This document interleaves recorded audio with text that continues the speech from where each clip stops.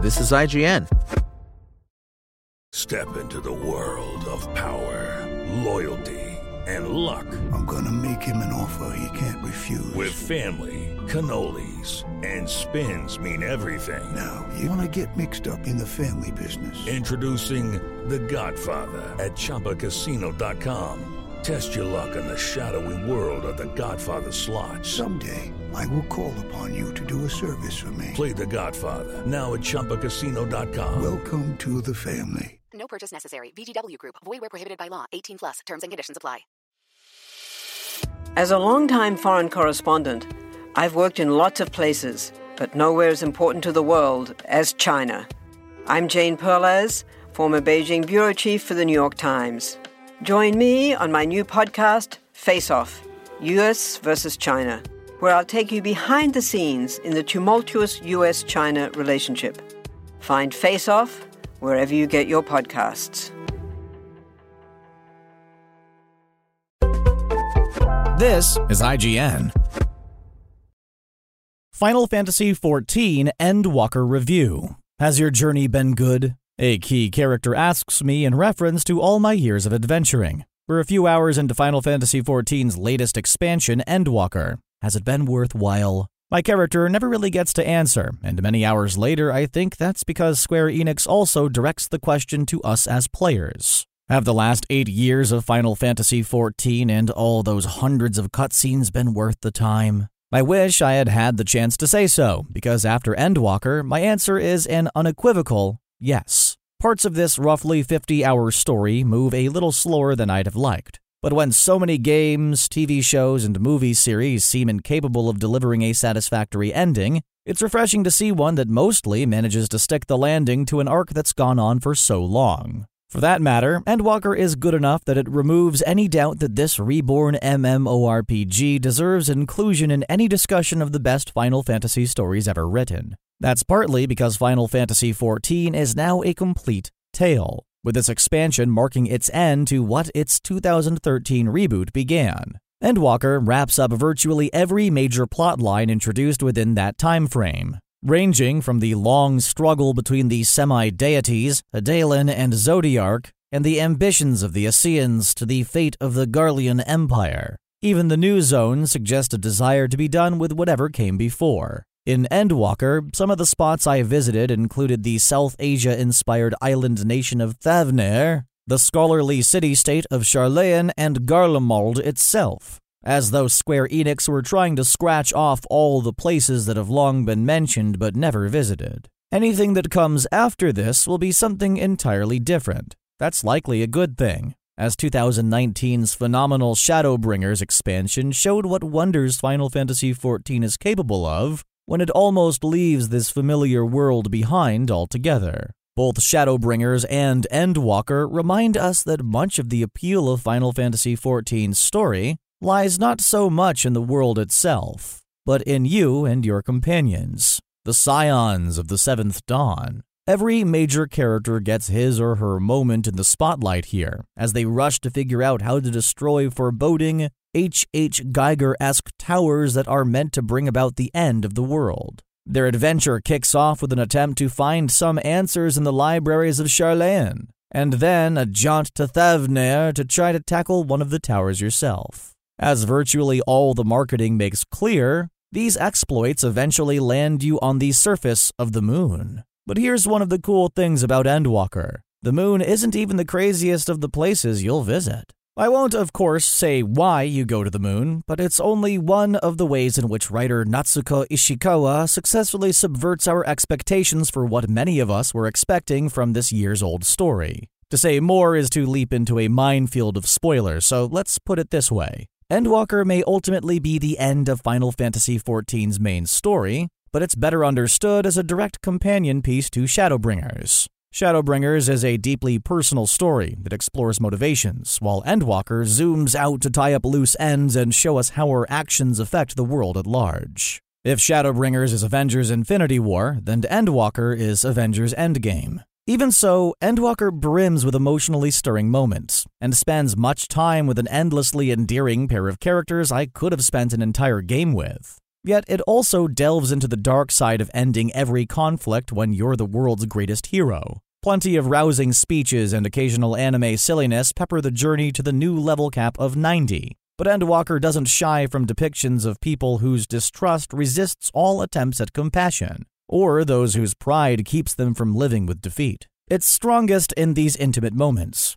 centered as they are on the personal consequences of war rather than struggles between titans. Along the same lines, Endwalker does a better job than any other expansion of showing that the bonds between the Scions go much deeper than work buddies, even if my cynical half can't help but find some moments unrealistically optimistic when compared to the real world. The struggles with the villains initially struck me as somewhat weaker, but I find they hold up better under introspection, particularly after looking up certain names and finding hints of inspiration in Greek myth.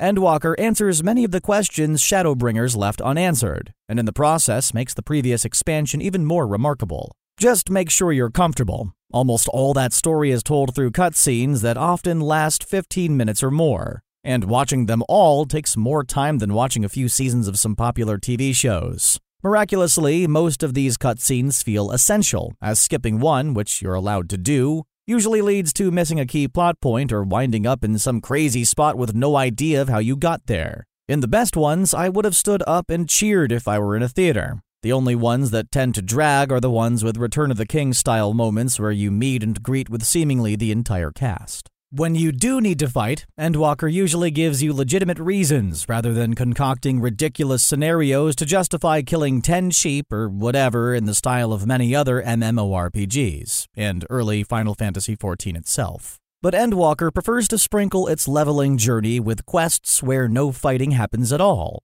Some are better than others. Lore nerds like me will relish those where NPCs follow you and offer optional chats at specific points. Less successful are the several stealth missions requiring you to trail NPCs without being noticed and end if your quarry spots you. No one liked those missions in early Assassin's Creed games, and they're no better here. The most maddening quest in Endwalker, though, simply makes you walk around a village and find people to talk to. It sounds basic, but they're annoyingly well hidden, and I probably spent half an hour trying to track everyone down. Fortunately, these moments are mere blips in Endwalker's epic running time, and the story usually cleanses the palate with an awe-inspiring reveal or emotional moment. Even the hated village quest is quickly followed by a tearjerker cutscene that closes an arc left untouched since A Realm Reborn. Such moments remind me again that Final Fantasy XIV is already 8 years old, not counting the original disastrous launch, and if I look around, I can see in the distance textures that it's starting to show its age a bit. But Square Enix's MMORPG serves as a reminder that good art direction and sound design sometimes outdo games that need a mythical GeForce RTX 3090 to run properly. The last 2 zones in Endwalker are visual wonders, and one scene in particular drives home the power of Masayoshi Soken's excellent and ever-present soundtrack by taking it away. The music stops, no animals make noise, and by stripping Final Fantasy XIV of most NPCs and music at that moment, Square Enix reminds us how much it does with aging resources. Final Fantasy XIV doesn't allow that sad moment to linger for long, though. And in doing so, it reminds me of an inescapable weak point in the story. We all go into Endwalker facing the end of all things, but I already knew that once I was done with the story, I'd be free to craft at my leisure in Charlene's plazas, join hundreds of players on boss hunts through the new zones, and participate in the new raids. Ever present in the back corners of my mind, this knowledge robbed Endwalker's tale of some of its tension. But that free time also leaves room to level the new Reaper and Sage jobs that start at level 70, and unlock once you have another combat job at 70.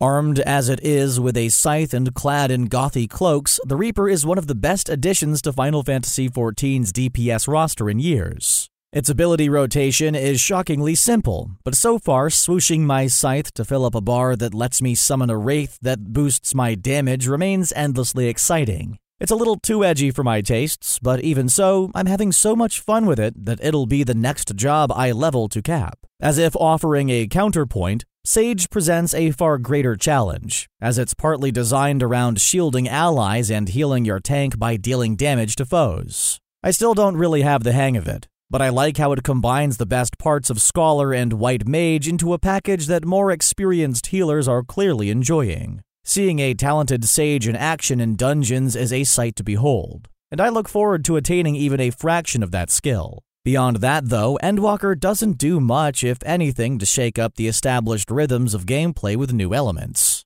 The bosses for trials and dungeons are some of the best I've ever fought in Final Fantasy XIV, but the dungeons themselves still involve little more than jogging down an often visually striking corridor from one boss to the next. Dungeon design is one of the few things I believe World of Warcraft still does better than its ever-rising competitor. And considering some of the wild places Endwalker takes us, I'm surprised there wasn't more creativity in level design. The good news is that Final Fantasy XIV does much to make up for the absence of new features by stuffing Endwalker with quality-of-life improvements. At last, a minimap now pops up when accessing a city's fast travel network, eliminating the need to memorize the name of the crystal you need to port to. Gathering jobs are simpler. High-quality gathered materials no longer exist. Recipes now emphasize quantity instead, and the pile of abilities needed to make collectibles has been replaced by a fairly intuitive minigame. Even combat classes got some love, and revisions are generally for the better. Summoner went from being one of the most complex DPS jobs to one of the simplest, and without losing the flow and godly damage that made it so appealing in the first place. Elsewhere, my Samurai's rotation for area of effect abilities has been simplified, so I don't have to waste time putting up single target damage debuffs to get the most out of my damage. Endwalker's story hits hardest when you've been with its characters from the beginning. Watching people like Alphinaud and Alisai mature from spoiled brats to wise leaders, or learning the contexts for all the folks you'll meet in some key cutscenes. Alas, there's no sign of Hildebrand Manderville. What worries me, though, is that the barrier to access this part of this story for new players is now so high that, well, it practically reaches the moon. Endwalker's story alone takes around 45 to 50 hours to finish at the minimum if you watch all the cutscenes. To reach that, though, you'll also have to work your way through the hundreds of hours of story in A Realm Reborn, Heaven's Word, and Shadowbringers. I like to think it's worth playing through all that without paying for a story boost. But then I've been playing this game for the better part of a decade, and wouldn't have time to play through it in essentially one go if I were to start today. Clearly this isn't deterring too many people, though, considering that Final Fantasy XIV is currently so popular that would-be new players can't even buy it. But a part of me hopes that all these resolved plot lines and definitive endings pave the way for an easier entry into the series for new players in the upcoming expansion. And whatever is on the horizon, I look forward to seeing it. The verdict. Packed with hours of meaningful cutscenes and unforgettable new zones, Endwalker marks a satisfying conclusion to Final Fantasy XIV's story, as it has existed to date. While it doesn't introduce many new gameplay elements, it does deliver 2 new excellent DPS and healing jobs that should appeal to both new and experienced players,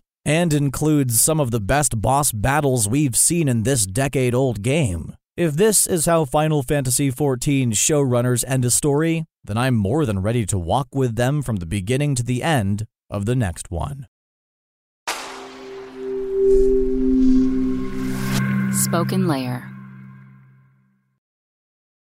This is the story of the one. As head of maintenance at a concert hall, he knows the show must always go on. That's why he works behind the scenes, ensuring every light is working, the HVAC is humming, and his facility shines. With Grainger's supplies and solutions for every challenge he faces, plus 24/7 customer support, his venue never misses a beat. Call quickgrainger.com or just stop by. Grainger, for the ones who get it done.